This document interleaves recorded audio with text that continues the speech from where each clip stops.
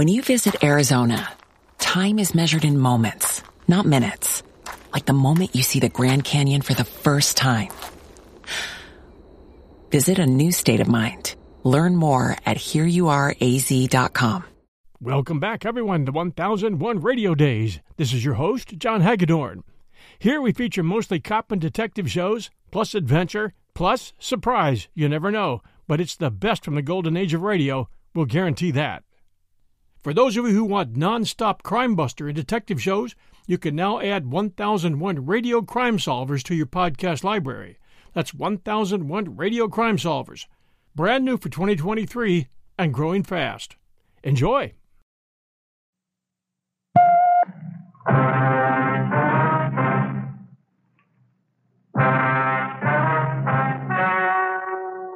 story you are about to hear is true. Only the names have been changed to protect the innocent. Fatima, best of all king-size cigarettes, brings you Dragnet.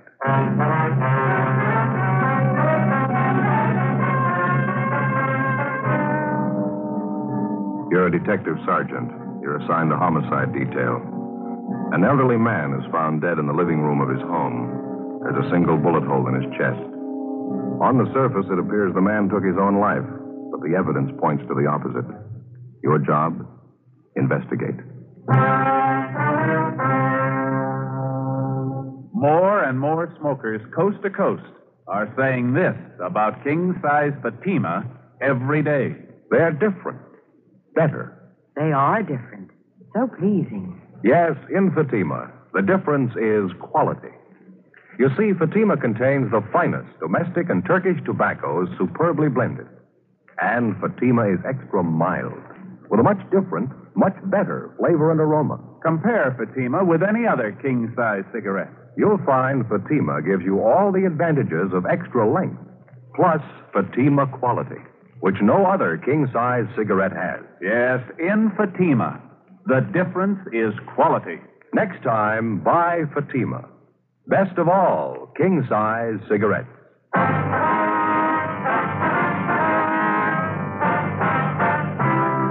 Dragnet, the documented drama of an actual crime. For the next 30 minutes, in cooperation with the Los Angeles Police Department, you will travel step by step on the side of the law through an actual case transcribed from official police files. From beginning to end, from crime to punishment, Dragnet is the story of your police force in action. It was Wednesday, January 10th. It was cold in Los Angeles. We were working a day watch out of homicide detail. My partner's Ben Romero. The boss is Thad Brown, chief of detectives. My name's Friday. It was 8:25 a.m. when I got to the police academy, the doctor's office. Morning. Morning. Can I help you? I'm checking in for my annual physical. Oh, okay. All right. Let's see here. Name? Joe Friday. Let's see. Friday, just like the day in the week? Yeah, that's right. Friday. Can't seem to find it. You sure you were notified? Yeah, the teletype was posted in the office a couple of days ago. Annual physical exams. My name was right near the top of the list. Friday. Oh, yeah. Yeah, here you are. Joseph Friday. That's it, yeah. Well, all right, Friday. Let's get your name down here. Okay. Age? 34. Where you work? Central Homicide. Serial number? 2288. 2288. Okay, Friday, you want to step this way? All right. Slip off your shoes, your coat, and shirt. Okay. Well, they keeping you busy? Oh, pretty busy, yeah. 4,500 men in the department. Everyone has to have an annual physical. Better get you weighed and send you along inside. Doc's probably ready for you by now. Okay. Over here. Oh, never fails. Dr. Vance's office. Who's that? Just a minute. It's for you, Friday, your office. Oh, thank you. Friday talking. This is Ben. Joe, you about through over there? No, not quite. I haven't seen Doc Vance yet. What's the matter? Dead body called up by Westlake Park. Radio car's out there now. No one else in homicide to handle it? Not right now. They're pretty busy.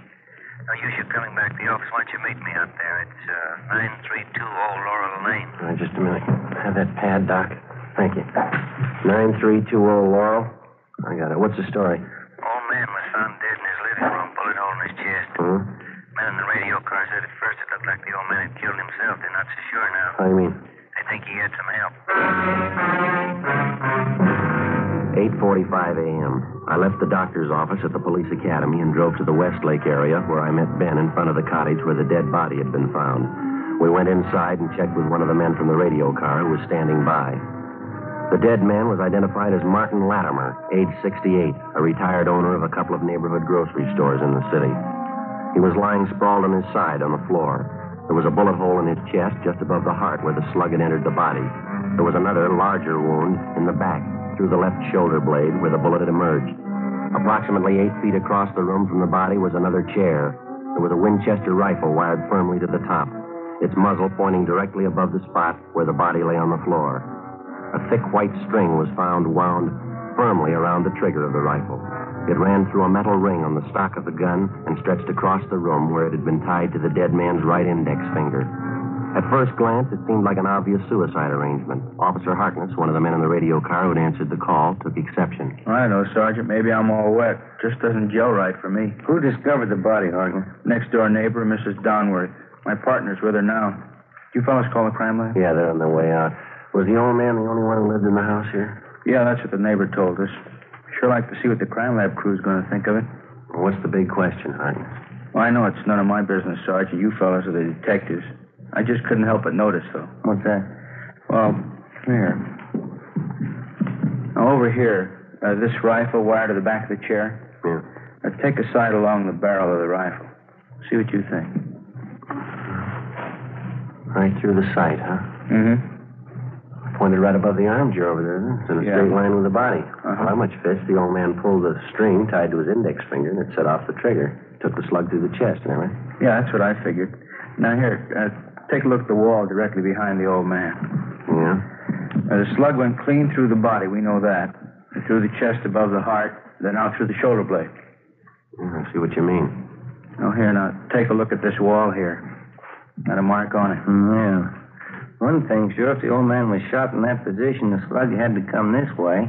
Well? Pass through his body right about this height here. Uh-huh. We ought to find the bullet hole in this wall. Right around here. Yeah, it ought to be. Not a trace of a slug there. Not much chance it could have been deflected, do you think? Well, that's what I thought. It's a 30-30 Winchester, enough power to go through a couple of plaster walls. Well, we know the slug went through the body. It's got to be somewhere in one of these four walls. Take a look over here and see what you think. All right. Down here near the corner of the wall. Where? Well, right here. Yeah, it looks like it. Ben? Something's out of kilter. The rifle never could have thrown the slug this far down on the wall. Not the way it's wired to the chair there. And besides that, it's way out of line. At least 4 feet, the way I figured here. Well, I know it's none of my business, Sergeant. I couldn't help but notice it, though. You want me to stand by outside? Yeah, okay, if you will. Would you mind checking with your partner? See if we can have that neighbor lady brought over for questioning, will you? Right, I'll check with him now. Thank you. Sure. I'm going to take another look at that rifle. Well, it sure doesn't add up too well, does it? Even if the old man jerked the gun when he pulled the trigger with that string arrangement, the slug couldn't have passed through his chest, out his back, and then hit the wall where it did. Well, stand just behind the body, will you, Joe? See if it's possible to line it up. All right, what about here? Look about it to you? Yeah. That's good. Let me see here. No, not a chance, Joe. It's way out of line.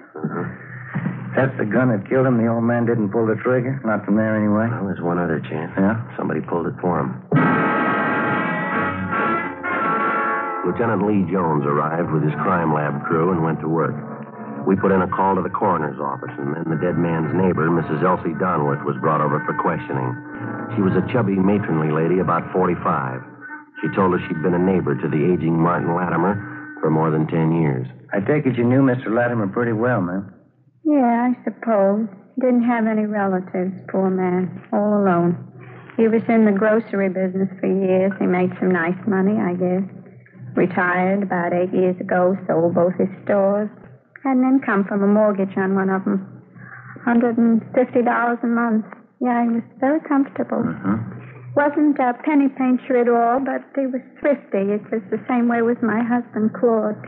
He used to say, take care of the dimes and the dollars will take care of themselves. Well, Mrs. Donworth, can you think of any reason why Latimer would want to take his own life? Oh, I suppose. The poor old man is getting along in years. For a long time there, he was afraid he was going to die with cancer. Is that so? Did Mr. Latimer have cancer, do you know? Oh, no, he kept thinking he was going to die with it. Could you come next door to my place while I get some of my laundry out? We could talk there. It's just across the yard. All right, ma'am, that'll be fine. Hey, do you want to tell Lee Jones we'll be next door, Ben? Guess you better let Harkness know, too. Yeah, right. I'll tell him. Thank you. About that cancer business, officer, Mr. Latimer was always talking about it. Yes, ma'am. He finally went to a doctor about it. That was last week only. He came back and he told me the doctor said for him not to be so silly about it. He was a well man in good health. Well, when was the last time that you saw Latimer, ma'am? Day before yesterday. Oh, we laughed and joked over the back fence. Poor old man. He had such a nice smile. Reminded me a good deal of Claude. That was my husband. Well, I'd like to have your honest opinion, Miss Donworth. Do you think Mr. Latimer killed himself? Well, I suppose that rifle in there, that terrible contraption. Joe, I wonder if I could talk to you a minute. Yeah, okay.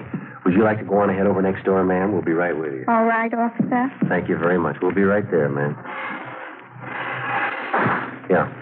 Crime lab crew's having a field day. They say if the old man shot himself with that rig, it ought to make Ripley's call him. They find anything definite? Dusted the rifle for fingerprints. Didn't find a warrant. How about that? Yeah, it makes less sense than that slug buried in the corner of the wall, doesn't it? Sure does. Checked the desk in the living room, found some correspondence Latimer was having with some woman through a Lonely Hearts Club. Yeah? Did you find any reason why he'd want to die? Pretty good reason why he'd want to live. Huh? Found a photograph. Beautiful girl. Looked to be about 24 or 5. What about it? She was going to marry him. The crime lab crew continued their routine investigation of Martin Latimer's cottage. They removed a .30-30 slug from the corner of one wall. Ben and I went next door to question the neighbor, Mrs. Donworth. There didn't seem to be any common ground at all between the evidence in the house and the information that she had to offer. As we continued questioning her, Mrs. Donworth remembered that a month before, Latimer had told her that something might happen to him and he wanted to make out a will. He asked if she would witness the will. A few days later, Latimer's lawyer came to the house and Mrs. Donworth witnessed the signing. At that time, she said Latimer made the remark, "I don't feel like going on much longer anyway. If death means arrest, I think I deserve one." Mrs. Donworth kept busy with the laundry while we interviewed her. Could you let me get by to the manual, officer? I have to get some of this ironing done. Yes, ma'am, I'm sorry. I'm afraid there's one thing I don't remember you telling us, ma'am. Did you hear anything out of the ordinary going on next door, or this morning or last night? No, nothing I noticed anyway. Officer, did you see that knob on the washer, the one on the left? Oh, you mean this over here? Yeah, just lift it up and turn it around to off, please. It says off right there in the dial. Yes, ma'am, I see. There you are. Yeah, thanks. No, there was nothing I heard from next door to remark about. Of course, it's so noisy around here that time of morning, you can't even hear yourself think anyway. How's that, ma'am? Trucks passing by up and down.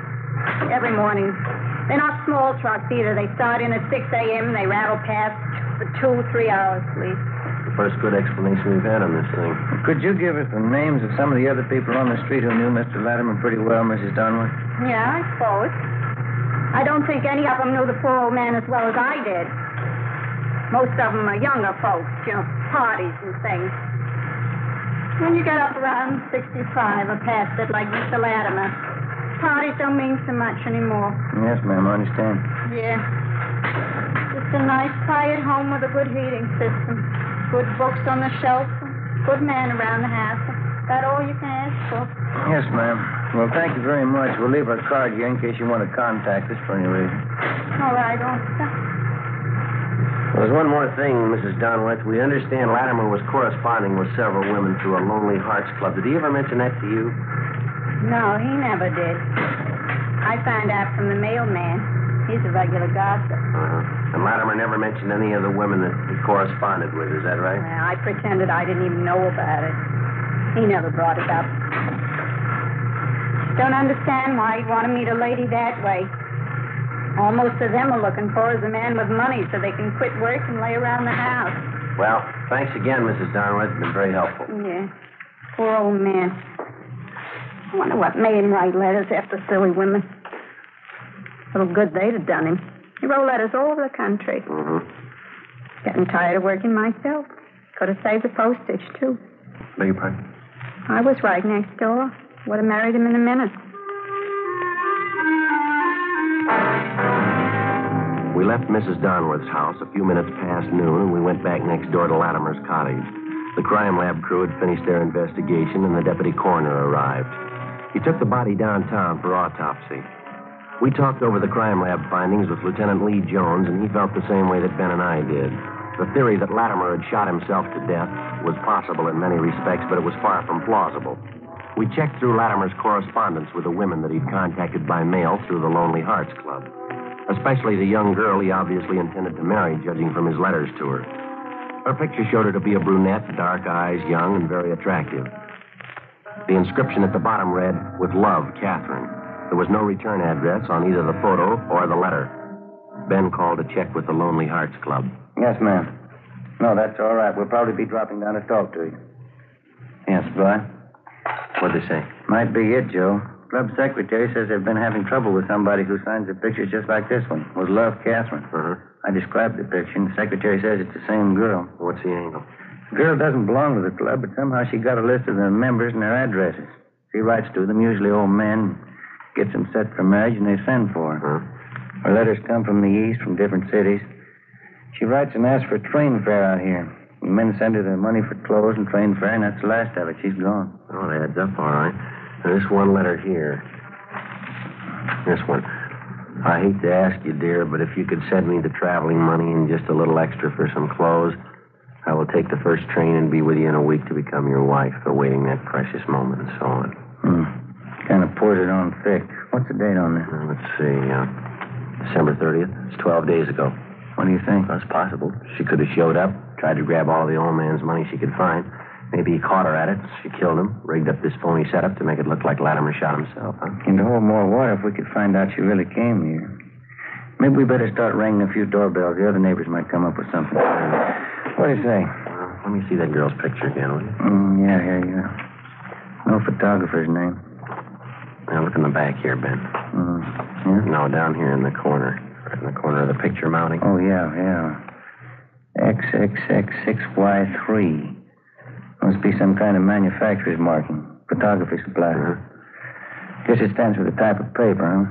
You know anything about the photo business? No, I don't. Neither do I. Let's find somebody who does, huh? Before we drove back to the office, Ben and I covered the rest of the neighborhood and talked to everybody who knew the dead man, Martin Latimer, even remotely. They told us nothing that we didn't already know. There'd been no strangers seen visiting the old man. No one had noticed anything out of the ordinary in Latimer's daily routine. 3 o'clock that afternoon, we checked with the police photo lab. They told us that the symbols stamped on the cardboard frame of the photograph signed Catherine were symbols used by a photo supply company up in San Francisco. We went back to the office and got in touch with the San Francisco firm. We were told that the symbols indicated the style and the size of photographic mounting, and further, that this particular type of mounting was distributed only throughout 7 western states. They gave us a list of 18 photo studios in Los Angeles who kept that particular mount in stock. It was a long chance, but we started checking them out. Meantime, we'd run the girl through R&I and gotten out an APB, seeking information on her. 3 days later, Ben and I had checked out 10 of the 18 photo studios on our list. The 11th was the M&Y Family Portraits on Melrose. Yes, sir. Can I help you? Police officers, would you mind taking a look at this photograph here, please? Let's see. Would you like an enlargement? Got a special price on enlargements this week? No, sir. We'd just like to know if you can identify this girl, that's all. Oh. Well, do you recognize her at all, sir? I know her. Sure you wouldn't like an enlargement?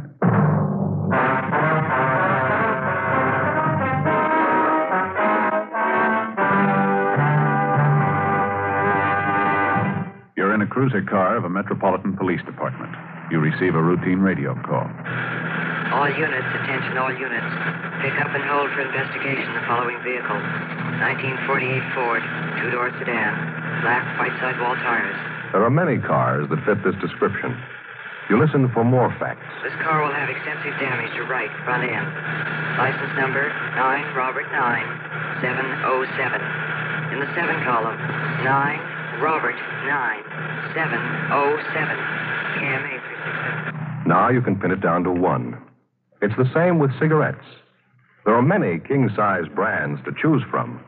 But when you know all the facts, you'll make your choice Fatima. Here are those facts. Fatimas are the same in length and circumference as any other king-size cigarette. 85 millimeters long, 1 1/64 inches around. And Fatima filters the smoke exactly the same long distance.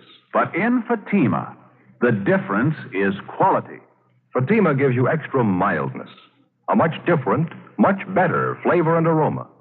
Remember, Fatima gives long cigarette smokers all the advantages of extra length, plus Fatima quality, which no other king-size cigarette has. Next time, insist on the best. Buy Fatima, best of all king-size cigarettes.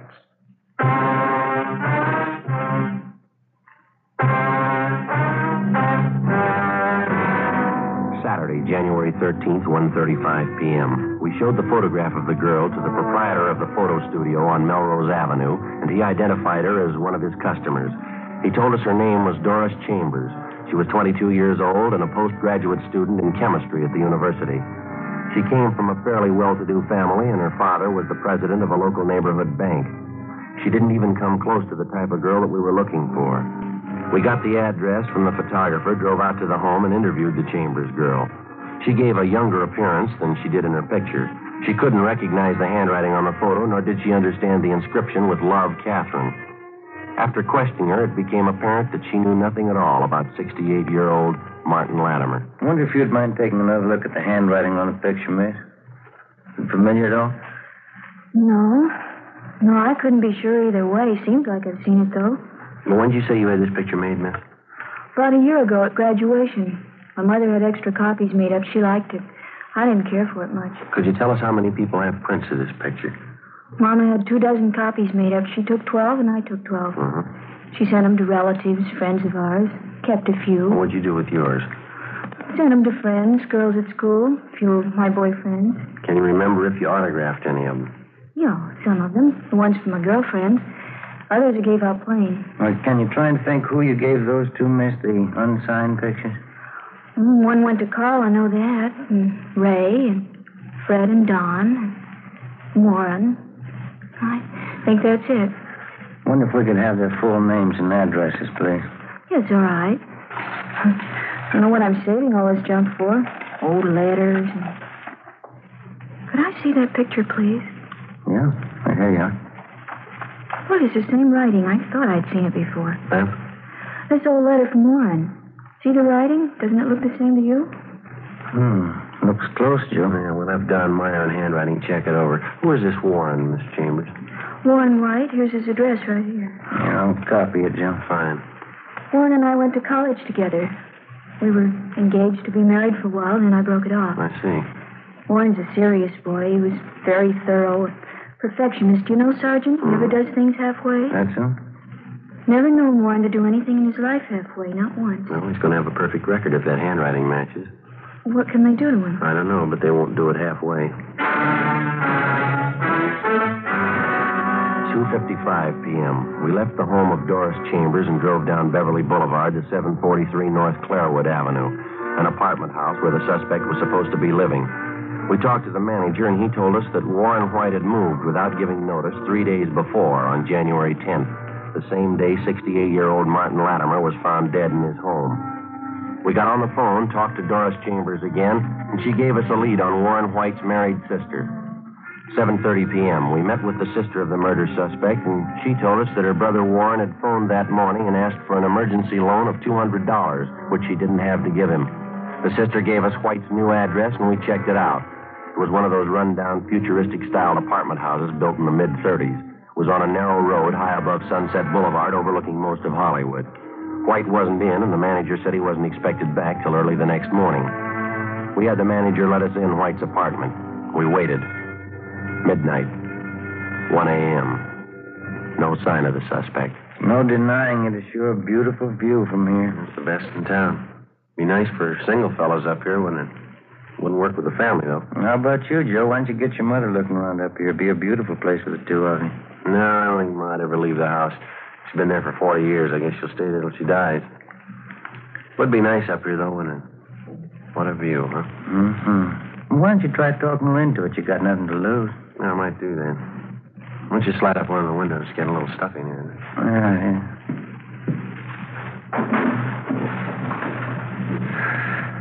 Oh, smell that air, huh? That's great. Yeah. What time you got? 1:45. Oh, it's a long night. We waited. 3 a.m., 4 a.m., 4:30. It was cold. And still no sign of the suspect, Warren White. 5 a.m., 5:30, 6 a.m. The sky was getting light over in the east.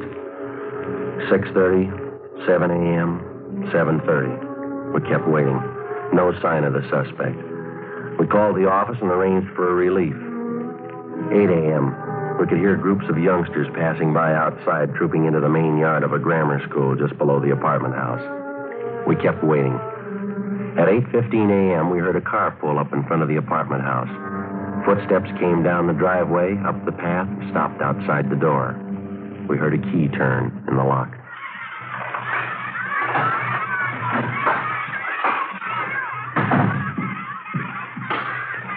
What is this? What do you want? You Warren White?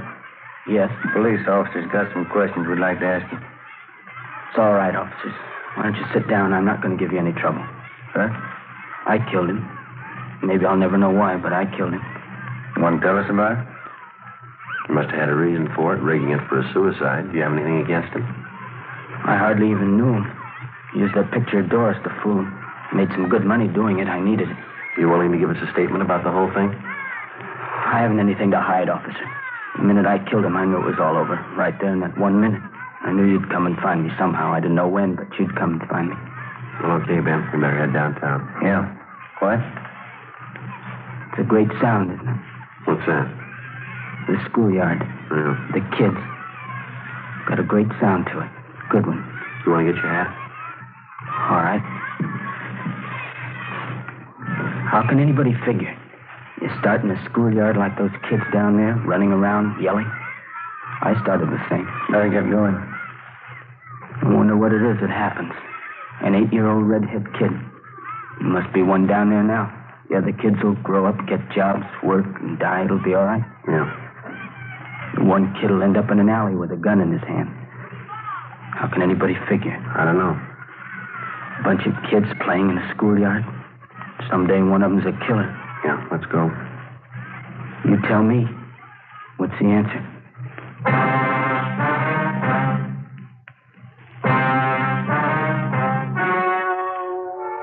The story you have just heard was true.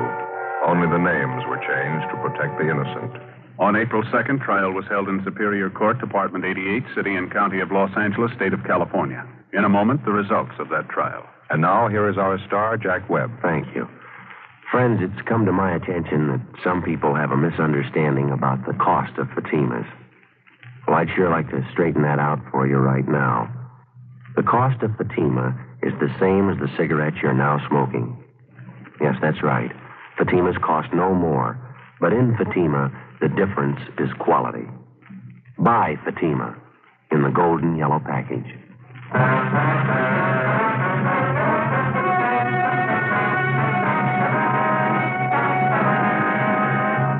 Warren Thomas White was tried and convicted of murder in the first degree. He received a sentence of life imprisonment. He is still serving his term in the state penitentiary, Folsom, California. Ladies and gentlemen, to build our strength against aggression, we've got to equip our armed forces with weapons of war and at the same time produce plenty of civilian goods so that we can keep prices down. Remember, the better we produce, the stronger we grow.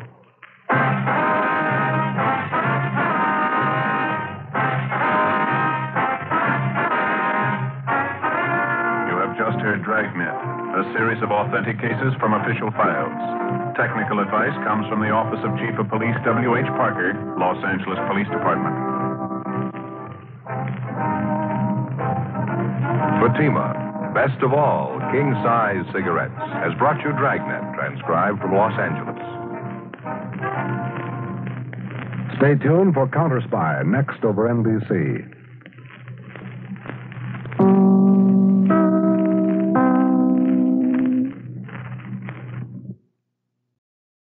Grand Canyon University, an affordable private Christian university, is one of the largest and fastest growing universities in the country, offering more than 270 programs online. In addition to federal grants and aid, GCU's online students received nearly $130 million in institutional scholarships in 2022.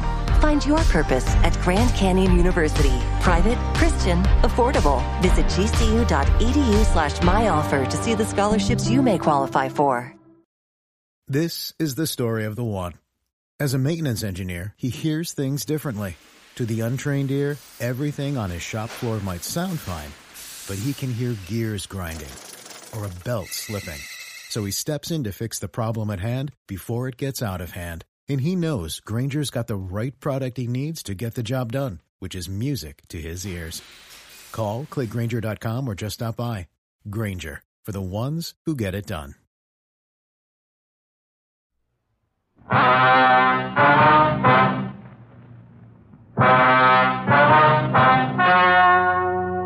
story you are about to hear is true. Only the names have been changed to protect the innocent. Fatima, best of all king-size cigarettes, brings you Dragnet.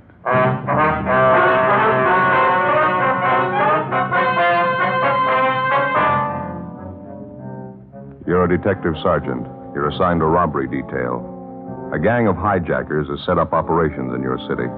Truckloads of merchandise worth thousands of dollars vanish completely. The criminals know their business. Their system appears foolproof. Your job, stop them. Fatima, best of all king-size cigarettes. Definitely the best quality in its class, but the same price as the cigarette you're now smoking. And Fatima is extra mild, with a much different, much better flavor and aroma. So compare Fatima yourself today. You'll find Fatima gives you all the advantages of extra length, plus Fatima quality, which no other king-size cigarette has. Remember, the cost of Fatima is the same as the cigarette you're now smoking. Remember, in Fatima, the difference is quality. Next time, buy Fatima.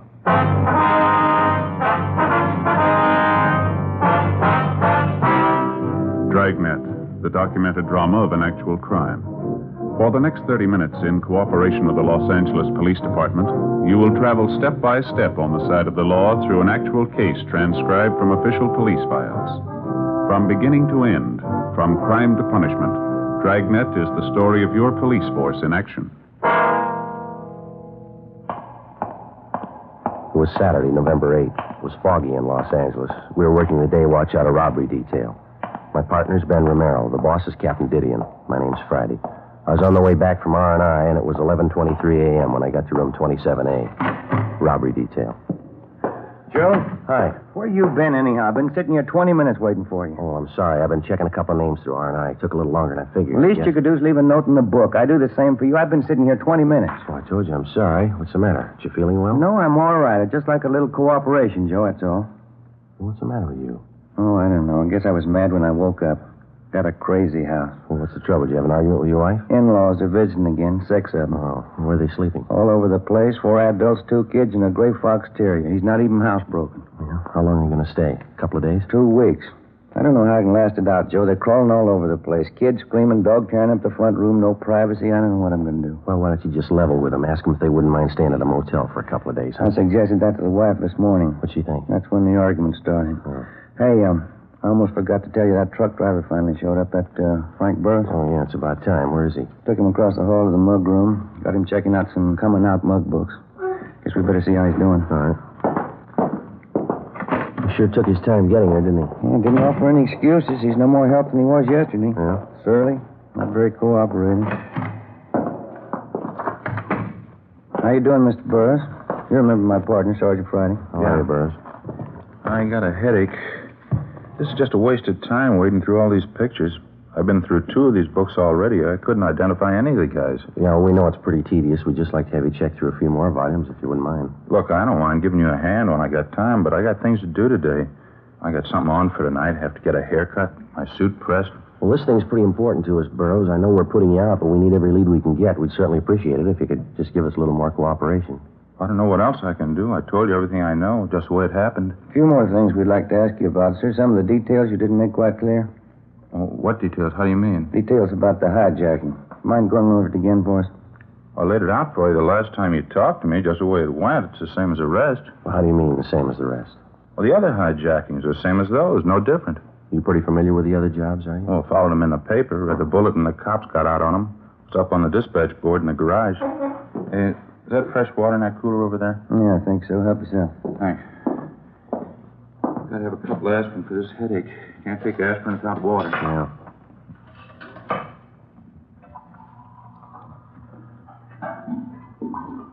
You've been driving a couple of years for Lavelle Trucking Line. Is that right, Burroughs? That's right, yeah. What if you'd mind running it through for us again, Burroughs? Maybe there's a few details about the thing that you forgot to mention, huh? Well, it won't be any different than last time. I pulled out from the loading dock about 6 o'clock yesterday morning, hauling a load of Scotch whiskey over to Phoenix. Mm-hmm. Pulled up for the red light at Alameda and Jackson. That's when the guy pulled open the door and got in next to me. Put a gun in my ribs, told me to look straight ahead. First thing he did was hand me that pair of goggles and tell me to put them on. Same kind the welders use. Front of the lens was covered with tape. I put them on. I couldn't see a thing. Guy took over the wheel and started driving. Well, did you have any idea what direction you were heading in? No, not with the goggles on. I tried to follow at first, but I got all mixed up. Couldn't tell where he was driving. Made quite a few turns. He drove about 20, 25 minutes, I guess, before we pulled up. Mm-hmm. That's where the switching point was. 2 more guys met us there. I could only tell by the voices. They pulled me out of the truck and put me in a car.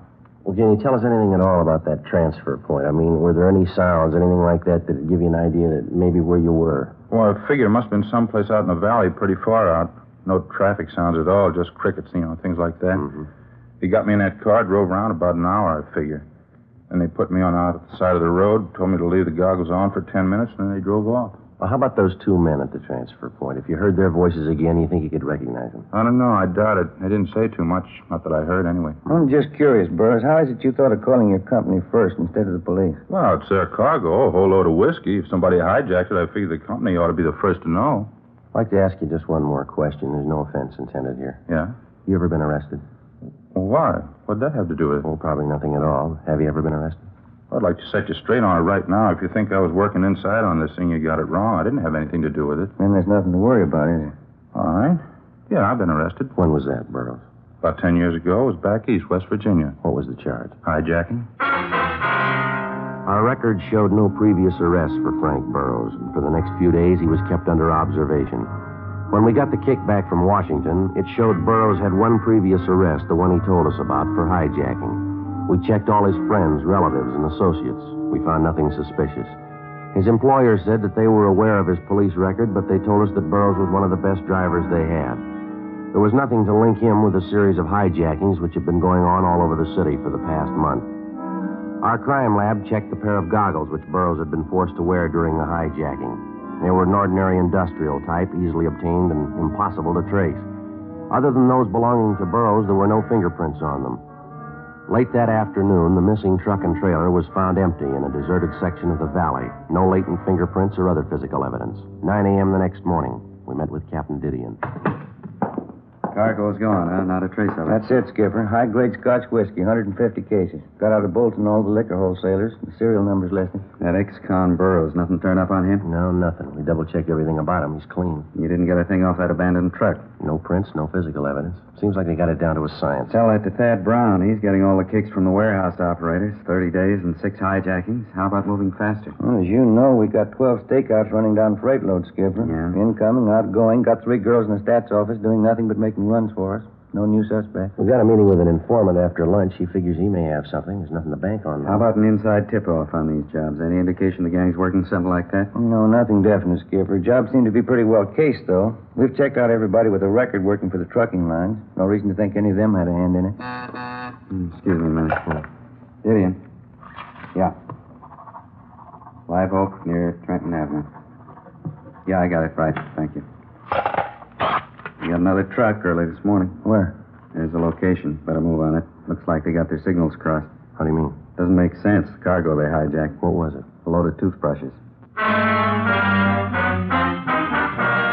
9:23 a.m. Ben and I drove to the intersection of Live Oak Drive and Trenton Avenue in the Hollywood Hills, where we located the latest driver to fall victim to the gang of hijackers.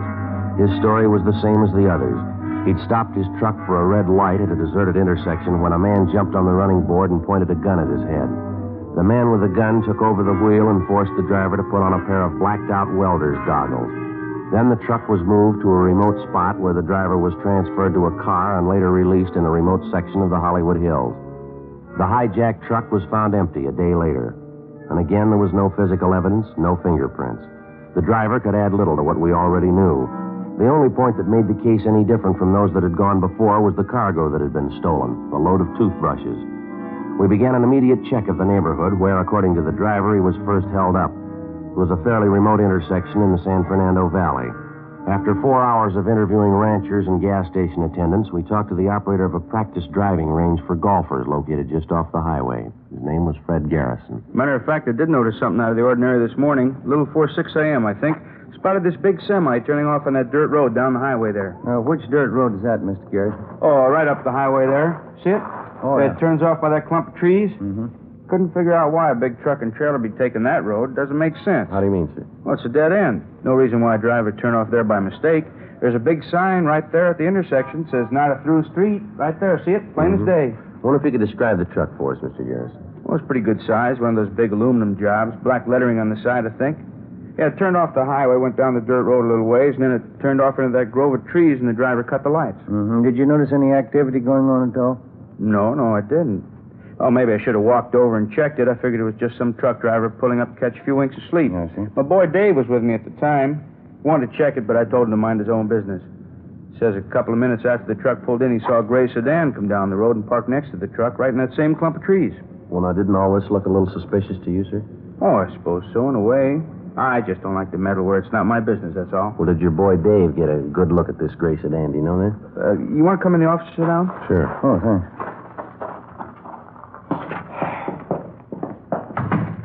Hey, sit right there if you like. Fine, thank you. Let's see, now, where were we? About your boy Dave? Oh, yeah. You said that he saw a gray sedan pull in next to the truck over in that clump of trees. Did he mention anything else that he noticed about the car? I mean, other than the fact that it was a gray sedan. Well, yeah, I think he did say something else about it. Now, let's see. Wasn't listening too close at the time. Dave's doing some errands downtown for me right now. He'll be phoning in pretty soon, though. I can ask him about it then. He paid a lot more attention to the thing than I did. Well, how long were the truck and trailer and that sedan parked in the grove of trees? Do you remember that? Yeah, well, not too long. Maybe 15, 20 minutes. Mm-hmm. The car pulled out first and took off down the highway away from town. That way, see? Mm-hmm. And the truck and trailer left a few minutes after. What do you figure they were up to? We've got an idea. What time was that again, sir, when you saw the truck turn off the highway onto the dirt road? About 6 a.m. Maybe a few minutes one way or the other. I wonder if you'd show us the exact spot where you saw that truck park, would you? Oh, sure. Here. You want to come over here with me to the window? All right. Now, you see the clump of trees there? Yeah. Eucalyptus. Mm-hmm. They border right on the road? Yeah. Maybe that's him now. All right. Garrison Fairways. Oh, yeah, Dave. How'd you make out? Mm-hmm. Oh, fine. No.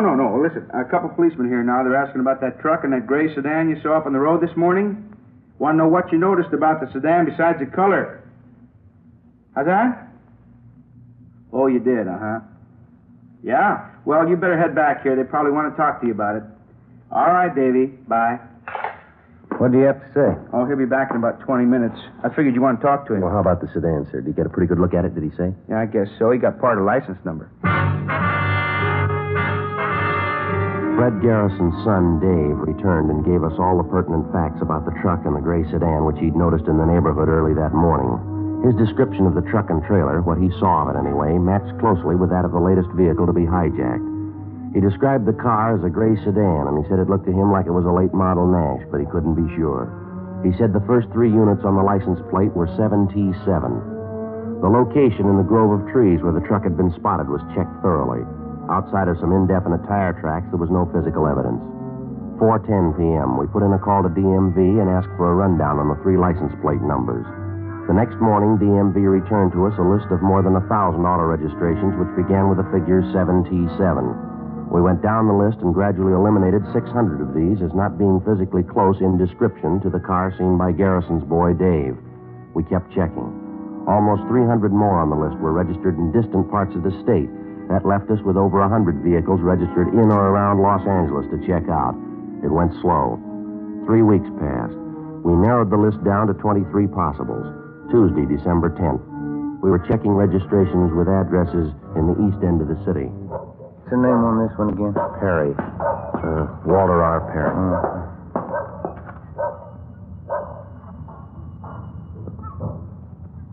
Garage is straight back to drive. There's a car parked in it. Yeah. Let's try the bell again, huh?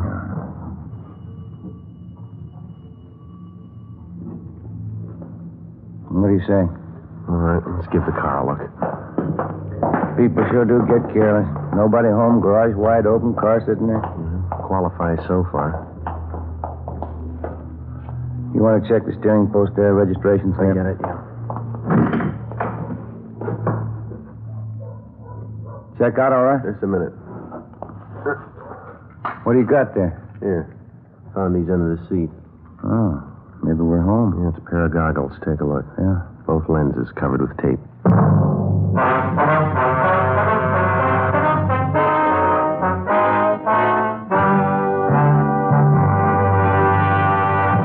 You're in the forgery division of the Metropolitan Police Department. Handwriting analysis.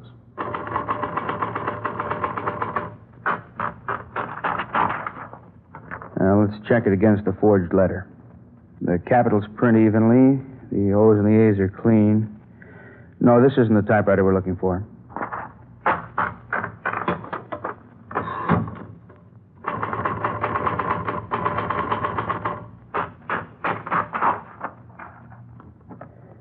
Yeah.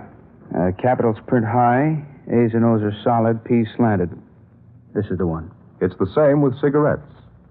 There are many king-size brands to choose from, but when you know all the facts, you'll make your choice Fatima. Here are those facts.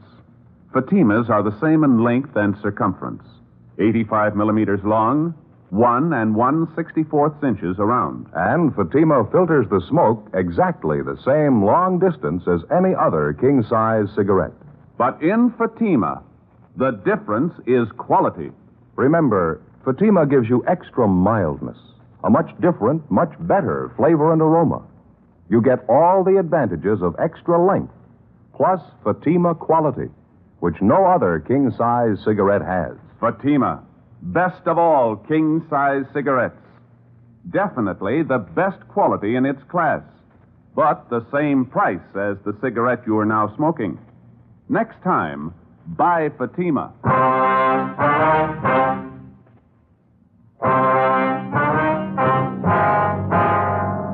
Tuesday, December 10th, 2:15 p.m. The pair of goggles found in the automobile registered to Walter R. Perry were the same brand and style as the goggles used to black out the truck drivers in all the previous hijackings. Ben and I searched the car, but we failed to come up with any additional physical evidence. We left the garage, checked the house again to make sure that there was nobody at home. Then we went down the street, close to the house, to where we'd parked our car. We put in a call to R&I and requested a make on Walter R. Perry. He had no previous criminal record.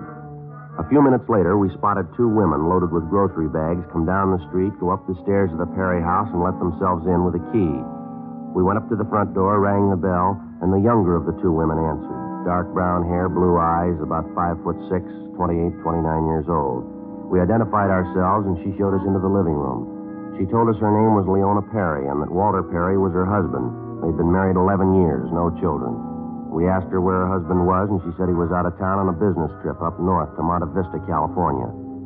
We asked her what line of business he was in. Well, right now, Walter's a jewelry salesman. He works for himself. Has to do quite a bit of traveling. Your husband's blonde, about 5'9", 160 pounds, is that right? Yes, that's right. How'd he go up north, ma'am, do you know?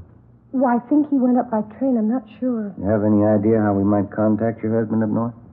No, I'm afraid I don't. He said he had a couple of business appointments in different towns in that area up there. He didn't tell me where he'd be staying. What's it about, Sergeant? Just a routine check, Miss Perry. Is that a photograph of your husband over there on the piano? Yes. Mm-hmm. When's he expected back, do you know? Well, let's see. This is Tuesday. He should be home sometime Thursday. I see. A minute ago, you said right now your husband's a jewelry salesman. Is that his usual line of work? No, Walter's a truck driver. He work here in Los Angeles? No, he drove for a company up north in the Bay Area, Oakland, Berkeley. He had that job for 10 years, almost from the day we were married. Mm-hmm. And then last December, he had a fight with the boss and he quit. We moved down here to find work, but he just couldn't seem to get placed. How long has he been selling jewelry, ma'am? Oh, about 8 months, I'd say. He's doing very good at it. He had more now than when he was driving a truck. A lot of money in the jewelry business. Well, it's just you and your husband living here, is that right? No, my mother lives with us, too. We just got back from doing the shopping. I guess she's busy putting the groceries away. I see. Mom? Ma? Oh, say that's all right, ma'am. I think you can give us the information we need. Well, I'd like to know what this is about. I'd appreciate it if you'd tell me. Walter isn't in any kind of trouble, is he? Just a routine investigation, Miss Perry. Doesn't necessarily mean your husband's involved. I can tell you right now, my husband isn't involved in anything.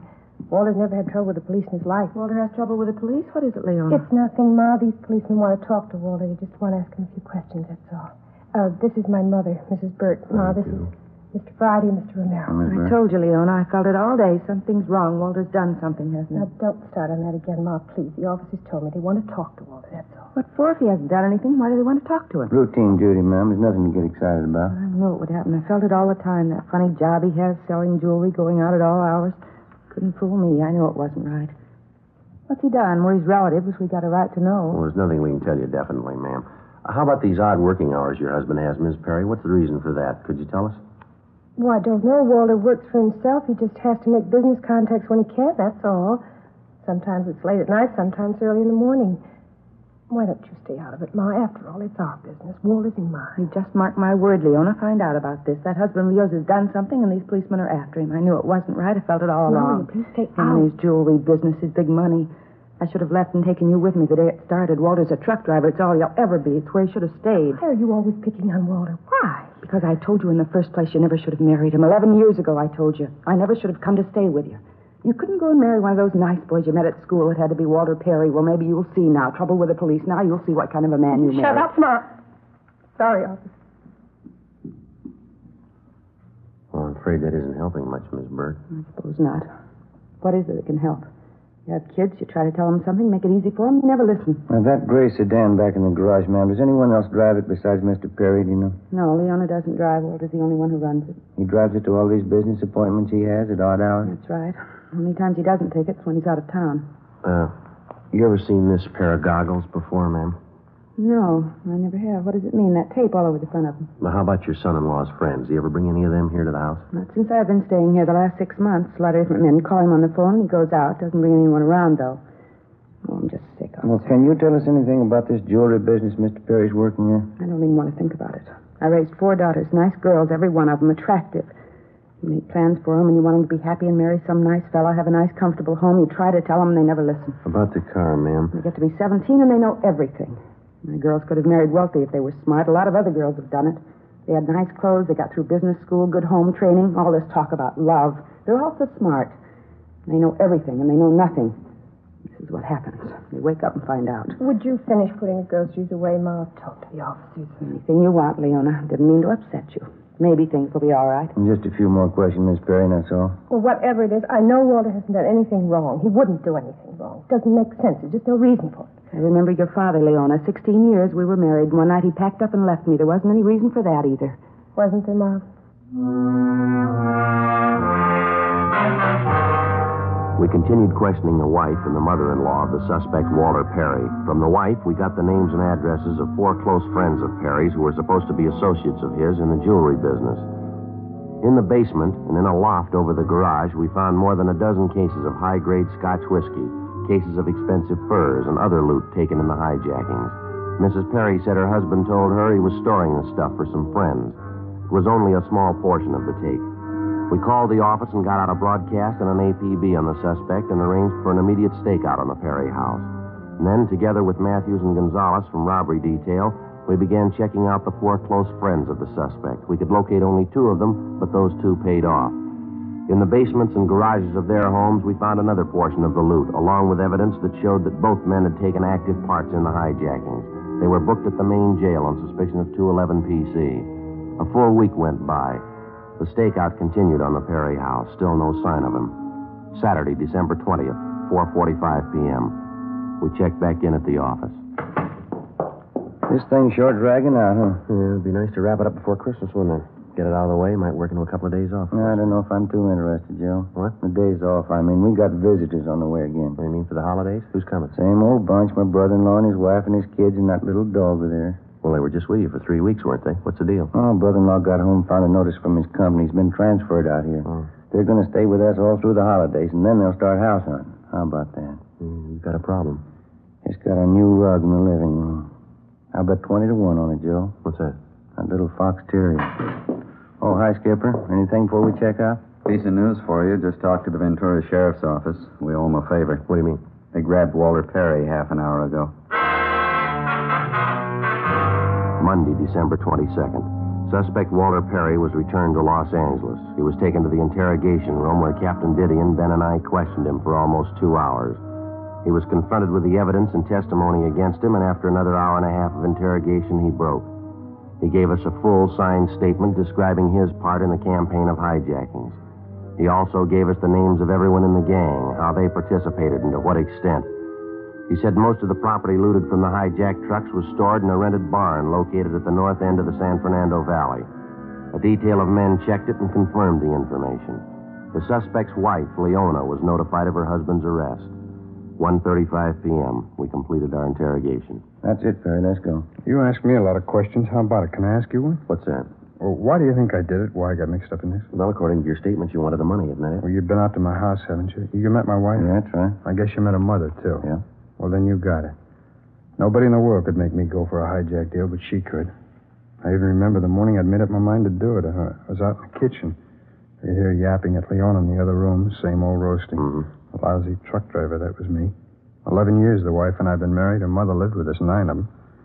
Didn't get any better, didn't get any worse, just the same old yapping, her and her 4 girls. Why couldn't they listen to her? They were the best girls in the world. Why couldn't they marry money?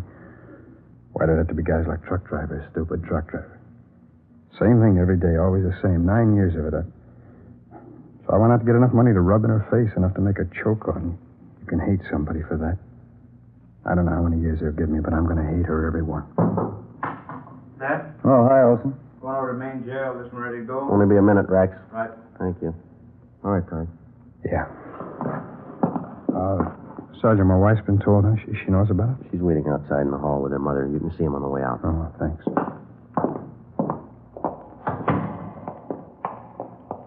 Walter. Hi, honey. I'm sorry. Walter, why did you do it? Ask your mother there, honey. You heard as much of it as I did. 9 years worth. I guess it finally got me sick. She wanted you to have money, so I went out to get it. You come and see me when you can? Leona isn't going to any jail to see you. I knew it all along. I knew what you were. It's the truth. She never should have married you. All right, Perry. Let's go, mister. Walter. Walter. Why? How you figuring? I don't know. How about some coffee? Okay. Sure is funny. You see other people sweating it out, your troubles look like nothing. I'm just thinking about it. What's that? Those in-laws of mine. What about them? Guess I haven't got it half bad.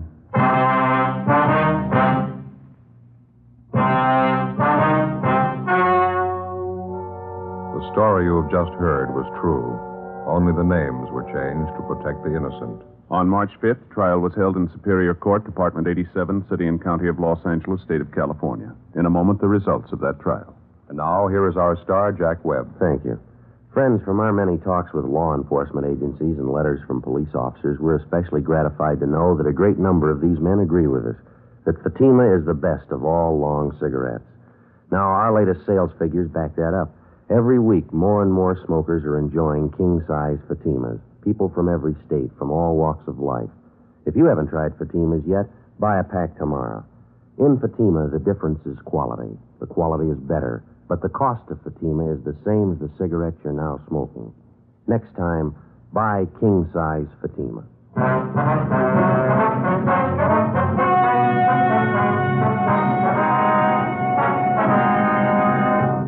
Walter Richard Perry was tried and convicted on several counts of robbery in the first degree. He was sentenced to the state penitentiary for the term prescribed by law.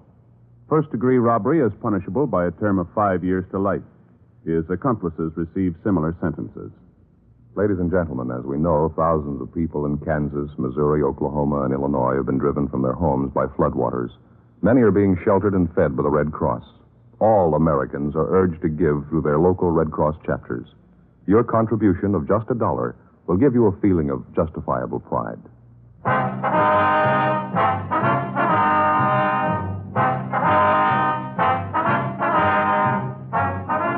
You have just Winchester Dragnet, a series of authentic cases from official files. Technical advice comes from the Office of Chief of Police W.H. Parker, Los Angeles Police Department. Fatima, best of all, king-size cigarettes, has brought you Dragnet, transcribed from Los Angeles.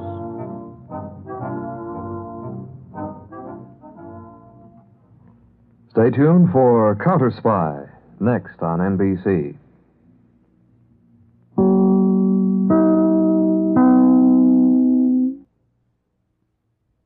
Thanks for joining us at 1001 Radio Days, your home for the best of Golden Age radio, when radio was king. If you enjoyed tonight's show, please do take a moment and send us a review. We always appreciate reviews, and they help new listeners find us. Until next time, this is your host, John Hagedorn. Stay safe, and we'll be back soon at 1001 Radio Days. And one note, don't forget to pick up 1001 Radio Crime Solvers. That's 1001 Radio Crime Solvers. This is your host, John Hagedorn, and we'll be back soon.